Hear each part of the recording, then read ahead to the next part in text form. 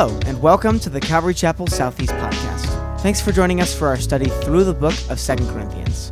This letter was written by the Apostle Paul to the church in Corinth. In it, Paul gets very personal about his own shortcomings, and he comforts the believers in Corinth. But he also teaches us that by embracing our own weakness, we are able to experience God's strength. Grab your Bibles, and let's jump in. If you will stand with me as we read the word together, we're going to be in 1 Timothy chapter 2, verses 1 through 8. I'm reading from the New American Standard Bible, the 1995 edition, if you're wondering if yours reads a little different than mine. But let's read together. It says, Paul writing to Timothy there, "First of all, then, I urge that entreaties and prayers, petitions, and thanksgiving be made on behalf of all men, for kings and all who are in authority, so that we may lead a tranquil and quiet life in all godliness and dignity. This is good and acceptable in the sight of God our Savior, who desires all men to be saved and to come to the knowledge of the truth. For there is one God and one mediator also between God and men, the man Jesus Christ, who gave himself as a ransom for all, the testimony given at the proper time. For this I was appointed as a preacher and an apostle. I'm telling the truth, I am not lying, as a teacher of the Gentiles in the faith and truth. Therefore, I want the men in every place to pray, lifting up holy hands without wrath and dissension." You may be seated. Now, as I was, Ryan, for those of you that are new here, I'm Kevin Smith. I'm one of the assistant pastors here. When Ryan asked me if I would teach this Sunday, and just praying through, Lord, what would you have me?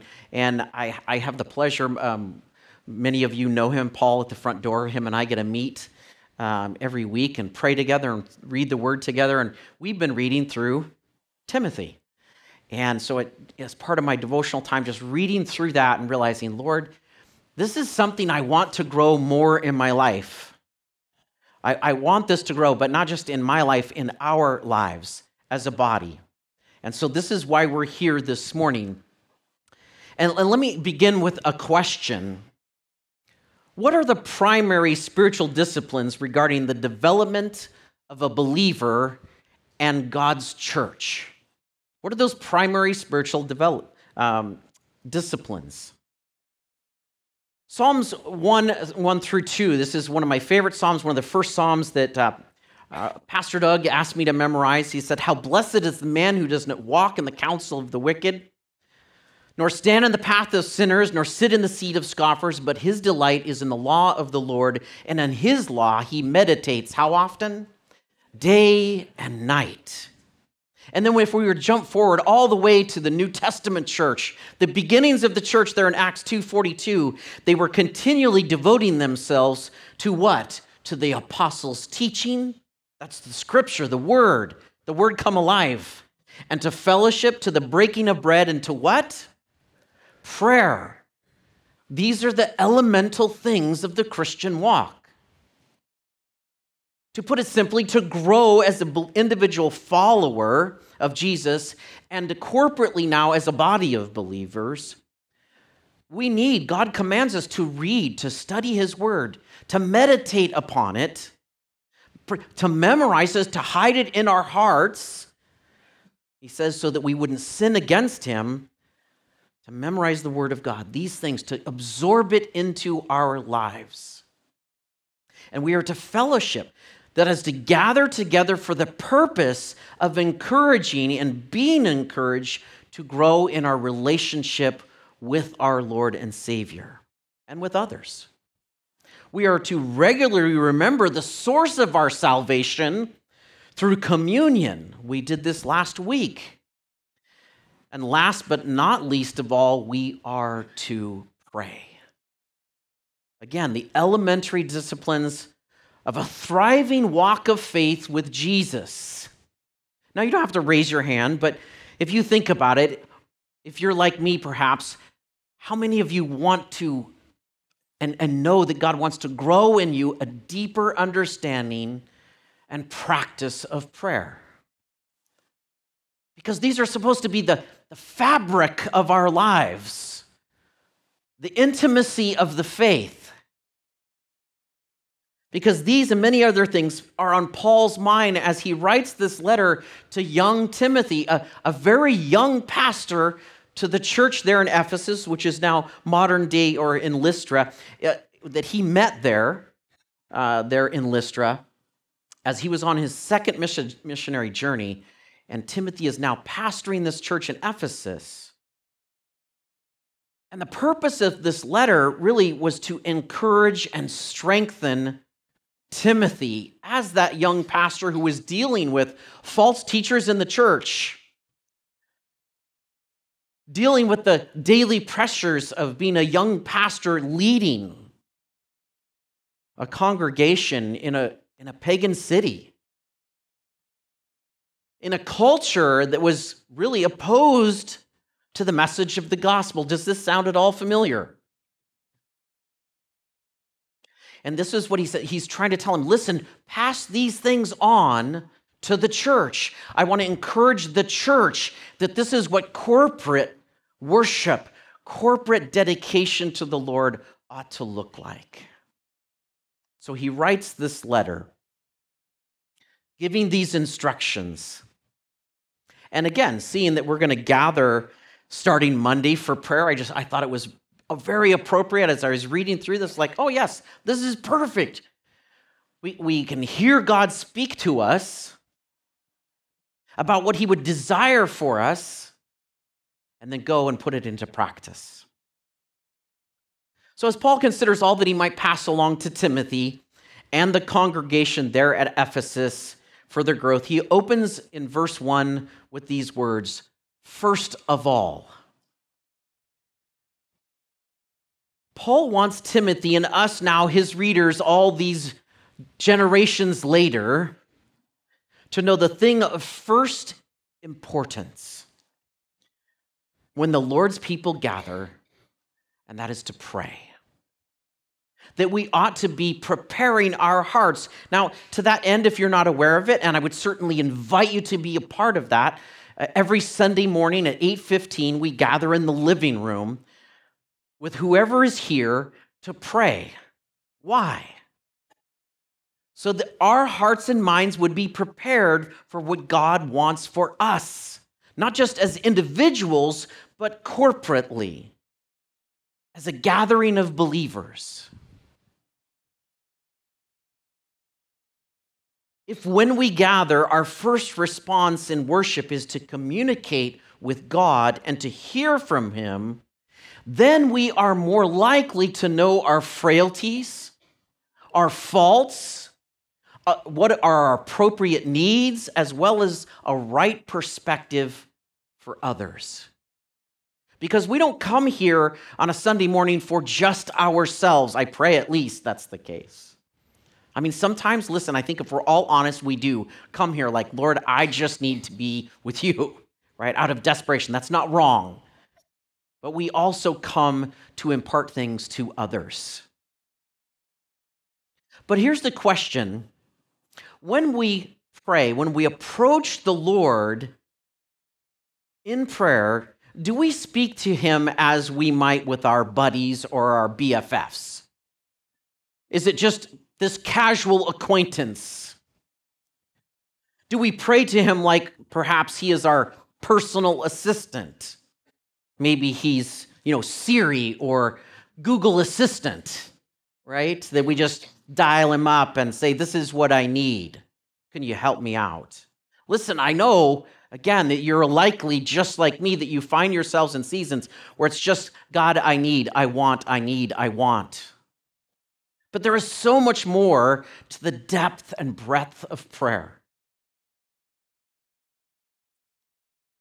We need to have a right perspective.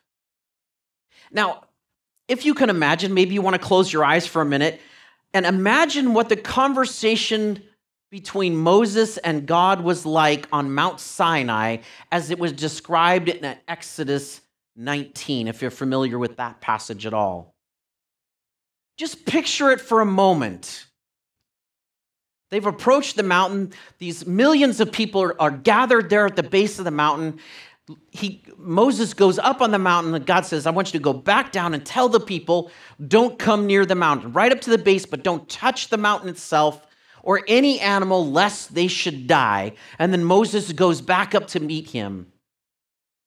And God descends upon the mountain with an impenetrable cloud. Just wrap your mind around this for a moment. With lightning and thunder and the sound of a blasting trumpet. That's what's described there. And then fire and smoke ascend up into the heavens as if from a scorching furnace. And then the earth shakes violently. And this is what it says in Exodus 19:19. When the sound of the trumpet grew louder and louder, Moses spoke, and God answered with thunder. Now, that ought to orient our minds and hearts how we ought to approach God. Do you think Moses was like, yo, hey, God, so great to see you?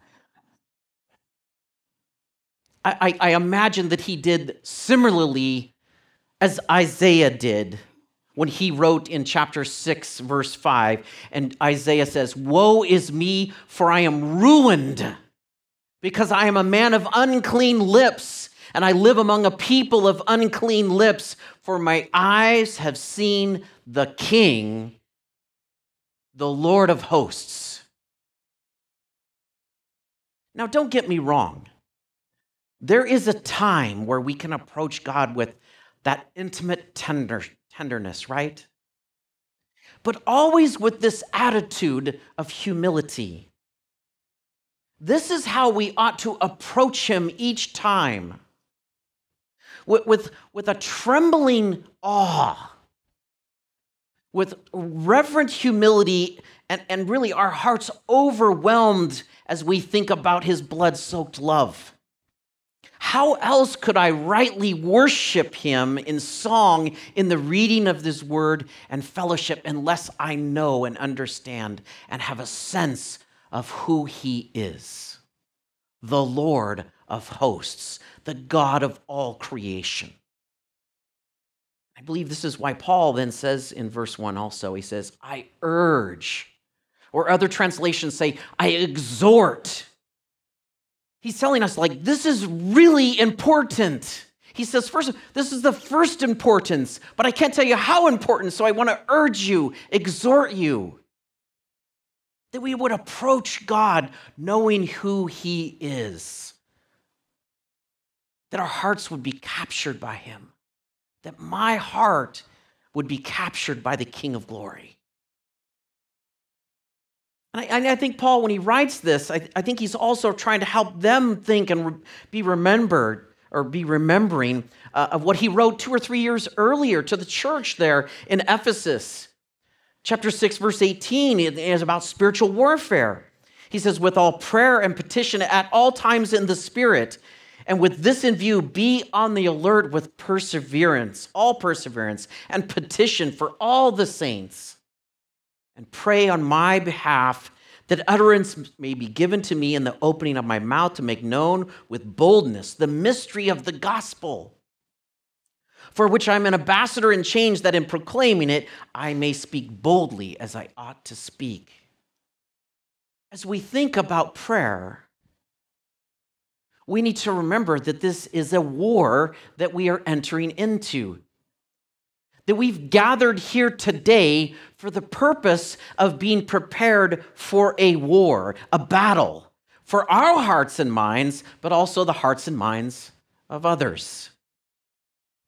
We're not here to merely join together, maybe read something that warms our hearts a little bit, sing a few nice songs, or enjoy the company of each other. No. We are here to prepare for a real spiritual battle. A war that is waged in the visible and the invisible realms. and a war that cannot be waged or won with our mere human intellect, our cleverness, effort, or methods. Ephesians 6:12, for we're not fighting against flesh and blood enemies, but against evil rulers and authorities of the unseen world, against mighty powers in this dark world, and against evil spirits in the heavenly places. Prayer is a spiritual weapon. It's a spiritual guard in our life, one that is powerful when it's first blessed by an intimate communion with the Lord. Prayer is a reminder that God knows the answers, possesses all the resources, overcomes all things by his power, and is the giver of every good and perfect gift. Amen? And here's the thing. Prayer is not us reminding God of his responsibilities. Let me say that again. Prayer is not us reminding God of his responsibilities. It is for us to be reminded that he is responsible. That he is responsible to take care of everything.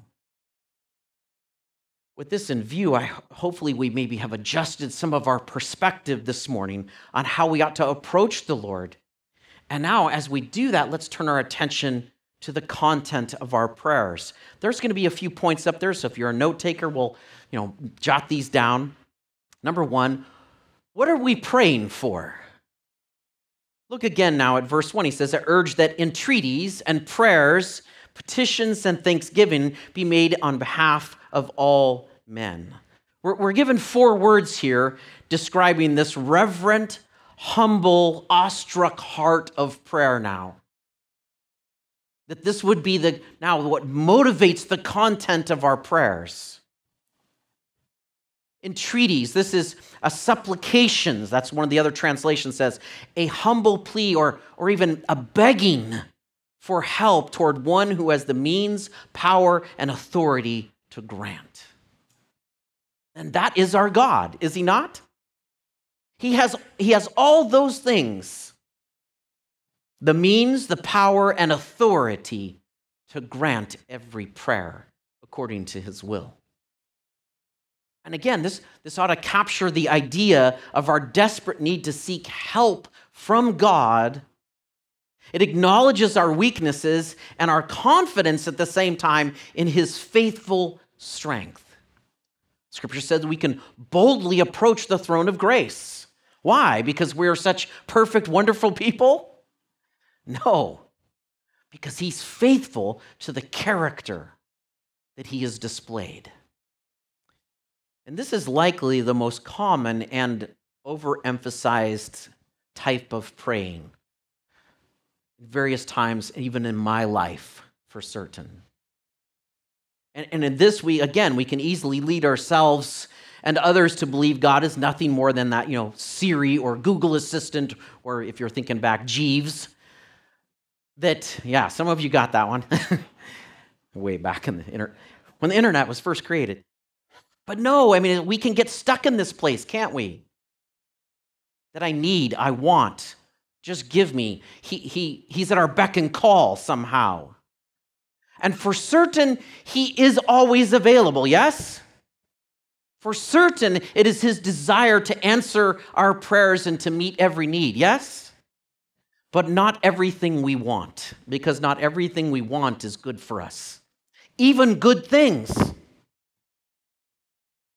But it remembers who we are and who he is. Psalm 86, 1-2.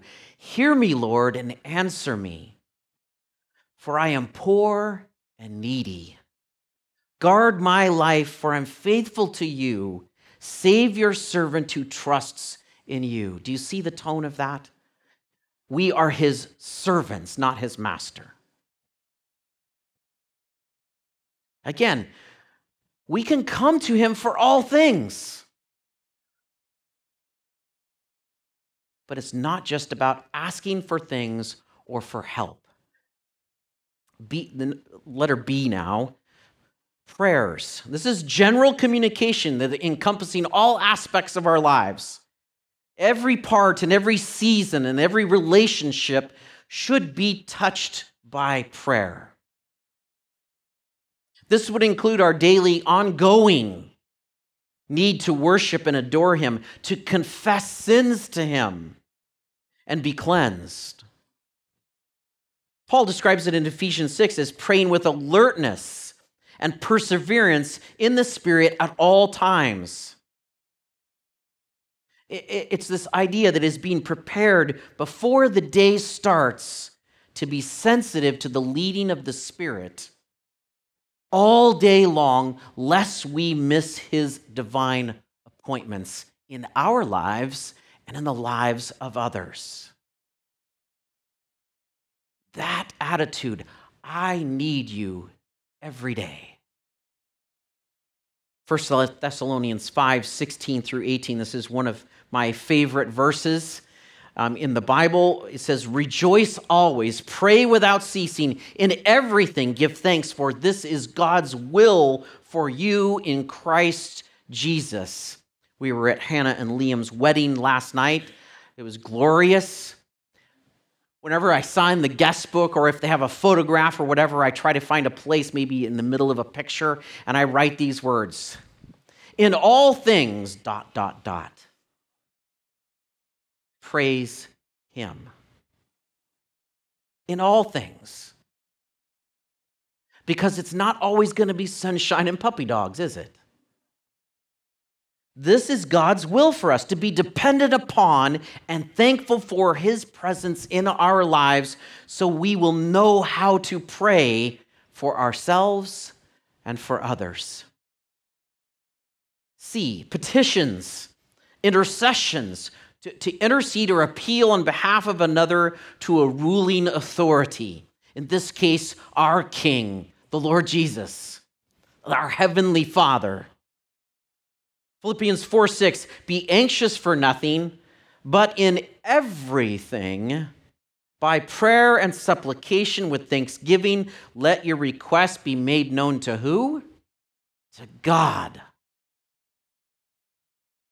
How often do we petition or intercede for others? Is this a consistent aspect of our prayer life? Now, as I was reading through this, it reminded me, and some of you guys know, in my office I have a shelf that has probably about 20 or 30 Bibles on it. Old Bibles, some of them dating back to the late 1700s. But one of those Bibles is my grandmother Smith's Bible, my dad's mom. She was an example of this type of praying. To the point, even when her heart was too weak and she could no longer attend church or even leave the house, she was diligent to go before the Lord, either by her bed or lying on her bed, and praying through a list she kept in her Bible. Now, as each of her children were born, and I have that Bible, their names are there. And that was the beginning of her prayer list. Her pastors, the leaders, whoever was in charge in the government at that time, the president. As grandchildren, their names were added to the list. Great-grandchildren, great-great-grandchildren. As she developed more relationships, as she was forced to go to a different church and a new pastor, their names were added to the list. Why? Because she understood the command of the Lord, that we were to make petitions on the behalf of others. This is where God would have us spend time in prayer. And then he says thanksgiving, an expression of gratefulness, a joyful acknowledgement of a gift. Have we received a good gift? Man, the best gift ever, right? No one can match the gift that we have received through salvation, restoration, forgiveness in Jesus Christ. We want to be people of thanksgiving, and it starts there. And then it expands into every area of our life. When thankfulness or gratitude grips our hearts, the griefs, the anger, the joy, the frustrations, the disappointments of life, they are swallowed up by the readily apparent love and grace of God towards us, his sin-cleansed children. I'm not sure who developed it, but there is an effective tool that I've used over the years that kind of encapsulates these four things. And it's the ACTS model of prayer. ACTS is an acronym, or forgetting the word there now. But it's those four words: adoration, confession, thanksgiving, and supplication.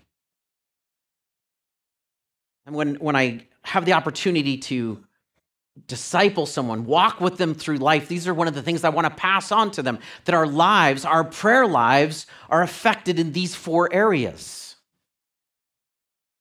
Because if indeed we are approaching him in reverent and humble awe, if we are preparing our hearts and minds for battle, if we are engaging in all forms of prayer, it then begs the question, who are we praying for?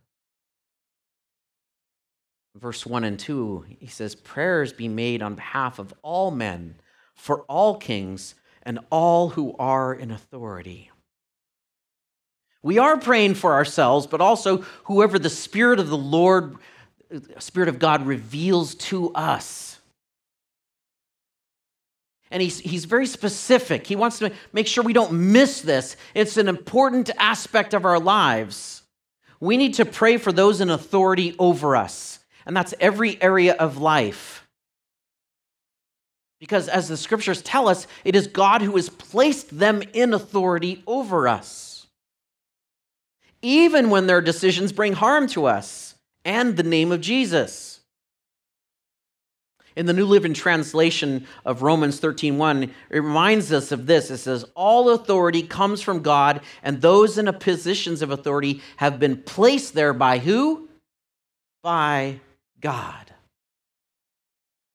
Despite being God in the flesh, Jesus was betrayed by one of his own, the religious authorities and many of his people, yet he spoke these words to Pilate. John 19:11, Jesus answered, you would have no authority. And he's telling Pilate this because Pilate says, don't you know that I have the authority to put you to death? And Jesus says, you would have no authority over me unless it had been given you from above. For this reason, he who delivered me to you has greater sin. We're commanded to pray for all people everywhere, but especially those who lead us, whether it is our families, the church, the community, the state, and the nation. God wants us to have a proper perspective of who he's placed in authority and why he has placed them there, especially when our finite little minds can't grasp what he's doing. How often is that? Lately, all the time. Then what is the effect of prayer on us? When we're praying in that way, when we're praying for others and those who lead us, what effect does prayer have on us? Verse 2, so that we may lead a tranquil and quiet life in all godliness and dignity. God commands us to pray for everyone, including those in authority, so that they would know the work of God and we would be reminded that God is working. That they would know the work of God in and through us, and that we would be reminded that God is actually working when we can't see it, behind the scenes. Because the fact is, he is continually carrying out and revealing his will in this world. And it is meant to serve as a calming effect and influence, especially during difficult times. And so we cry out to him and say, God, what are you doing? We see these leaders. We see other people in our lives. Lord, what? Intervene in their lives. Transform their lives. Do we believe that God can change anyone? Do we? How often do we pray about that? How often do you pray for that person in your family that you're like, I want them to know? This is one of the sweet things that I get to experience every night with our daughter, Brielle. Every night, there was a friend of mine that I got to know here in this church, and his life kind of came unraveled. And we've since lost connection with him, but do you know that my daughter prays for that man every night? I didn't ask her to, but she ends her prayer every night praying for him that he would remember that God loves him and that he is always with him. Persistent prayer. Do we want to see God move? That was weak. Do we want to see God move? Let's go beseech the giver of all good things with passionate hearts, believing that he is able and willing to change a person's life. Proverbs 14:30, a tranquil heart is life to the body. A tranquil heart is life to the body, but passion is rottenness to the bone. This is why God says, pray for them, that you would have a tranquil life, knowing that I am watching over them, and you're being reminded that I'm watching over them. Then you won't have this anxiety that it says in Matthew will not change 1 inch of your life. Tranquility means having peace or calm amid chaos. To live a quiet life implies that we are not to stir up troubles by our own foolish actions. Boy, do I need that, right? It's pretty easy when we get frustrated. We can make a real mess. This is emphasized at the end of verse 2 where it says the words godliness and dignity. Our inward peace and calm is reflected in our outward expressions. That our hearts, that our lives would reflect the godly character that he's working and changing in us. And we wouldn't be people stirring up trouble.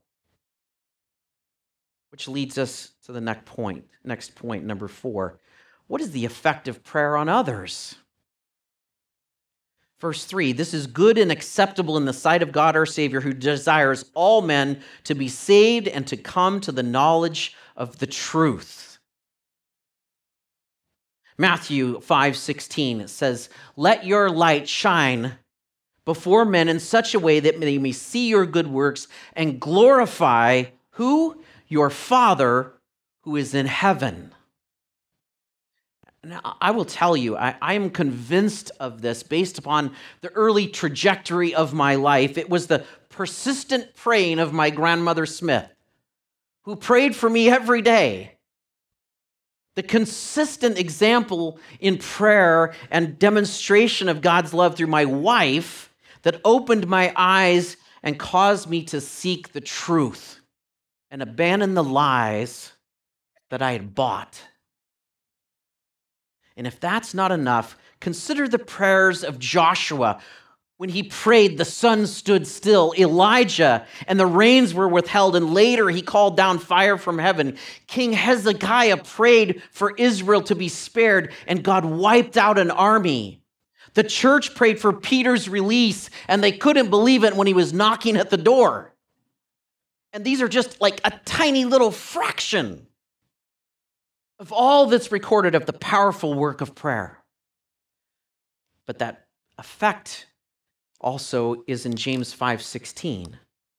Therefore, confess your sins to one another and pray for one another so that you may be healed. The effective prayer of a righteous man can accomplish much. Here at Calvary Chapel, we do believe the spiritual gifts are still present today. That God can heal people, but we have to have hearts that are right before him, willing to submit to him, willing to say, you are able to do all things, but also to point our hearts to say, oh, I'm a mess. For someone else to say, I'm a mess. For God to use us to intervene in someone else's life. The effect of prayer is the salvation of an individual. It's God's desire, is it not? John 3:16, right? We know this verse well. He came to save. And the next question, I think, is a reasonable question is, why is prayer effective? Verse 5, for there is one God and one mediator also between God and men, the man, Christ Jesus, who gave himself as a ransom for all, the testimony given at the proper time. At just the right time, God came to intervene in the world. When all prophecy was wrapping up, as he came and then fulfilled the remainder of it, it was the perfect timing. Again, to put it simply, when we pray with humility and reverence, when we call to him for all things and all people, our prayers reflect the will and purpose of God, and it is his will to reveal himself through us so that all people will know the greatness of his love. The love that compelled him to come as a child, live as a man, suffer as one of us, and willingly offer his life. No one took it. No one took his life from him. He willingly offered it. We're going to put 3 passages up on the screen there. Take a moment to read through them. Just in a little bit of quietness, read them carefully. It is God's command. It is God's command for us to pray for people to be saved. Again, I'm thoroughly convinced that if it were not for others diligently praying for me, I would not be here today. God, in his sovereignty, used them to participate in his will. He has invited each one of us to participate in this grand plan. It's ridiculous to think about it. As weak and as frail as we are, and he says, I want to use you, Kevin. And many of us might be sitting here saying, man, you don't know who I am. Well, I know he does, and he's known me. He knows what a jackal I've been. He could certainly use you. Paul reveals 2 more things for us in verse 7 and 8. He says, for this I was appointed a preacher and an apostle. I'm telling the truth. I'm not lying. As a teacher of the Gentiles in faith and truth, therefore I want men in every place to pray, lifting up holy hands without wrath and dissension. Like Paul, our prayers are not the only method of laying hold of the will and the purposes of God. Prayer is necessary, but prayer ought to provoke us to action. As we are there in those times of prayer, then we're able, prepared as warriors, as it were, to go out onto the battlefield and fight. Again, not with our own strength, not with our own intellect and cleverness, but by the Spirit of the living God dwelling within us. But like Paul, we've been purchased to do what? Preach the gospel. To be prepared in every season, even when we think it's not the season. How many of you, like me, have been guilty of, I'm going on vacation, I'm taking a break from everything? How ridiculous does that sound in light of what we're reading? Do we ever get to take a break from him? Should we? But we do it, don't we? He desires all men to be saved and come to the knowledge of the truth. And he wants to use you and I. We've been purchased to preach the gospel. We are to be sources of truth in a world that is often opposed to the truth. And therefore, he says, we are to lift up holy hands. What does that mean? I love, this is not my own, this is from someone else. They said, when you're a little child in school and the teacher asks you a question, what are you supposed to do? Raise your hand. Raise your hand if you know the answer. I'm not advocating that everyone has to raise their hand in worship. Certainly not saying that. But when our hearts are moved, what we're saying is, Lord, you are who you are, and I, sadly, am who I am. But also, joyfully, I am who I am because of who you are in me.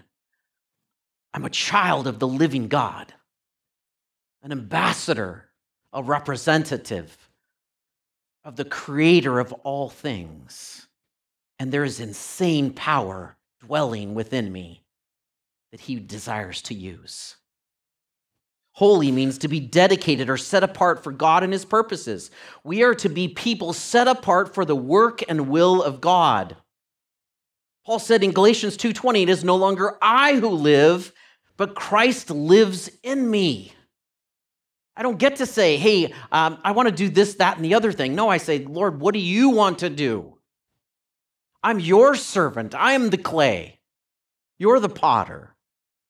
Not even our prayer life is our own. Our prayers should be directed by him and for his will. And this is emphasized in the closing words, without wrath and dissension. Now, listen, in my lifetime, there have been times where I've wanted to pray at what we see in Psalms 86. It's called an imprecatory psalm, wishing harm on another person, right? For God to pour out their wrath, his justice, giving them what they deserve. Pause on that last piece. Giving them what they deserve. Now that's a sticky wicket right there. Because what do I deserve? There is none righteous.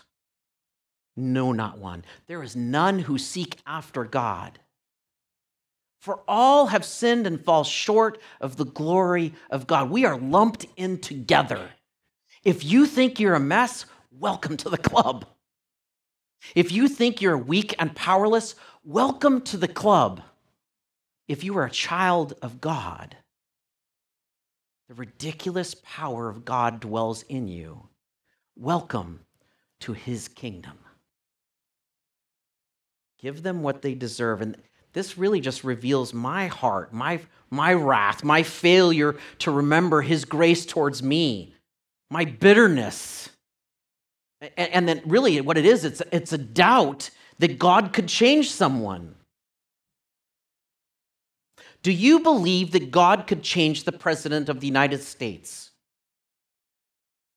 How often do we pray with compassion for him and his wife and those in the cabinet?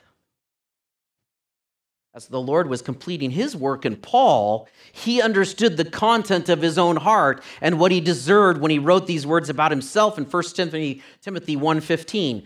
This is a trustworthy saying, and everyone should accept it. This is the New Living Translation.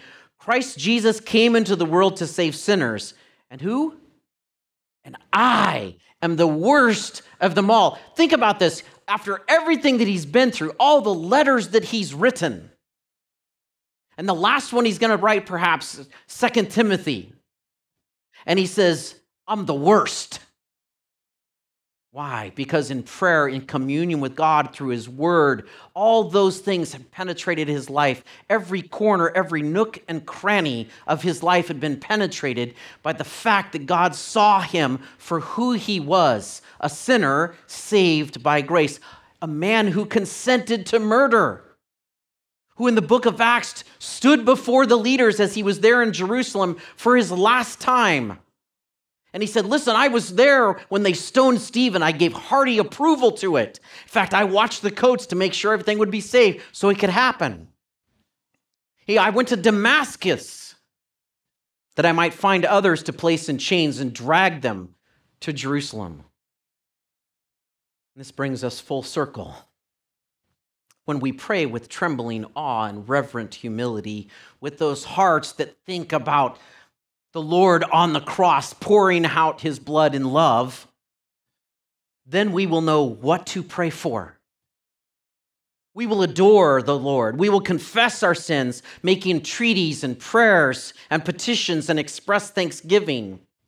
We will know what to pray for as he directs our hearts and minds to those around us and those in authority over us, and to do so with compassion.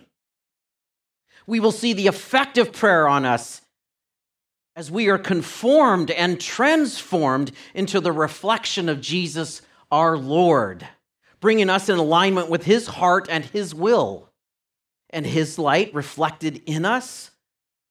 As that is happening, the effect of prayer on others will be like sight for the blind and hope for the lost, causing us to rejoice with them as we remember prayer is effective because of who he is and what he has done, his extravagant love, his grace displayed through the undeserved work of the cross.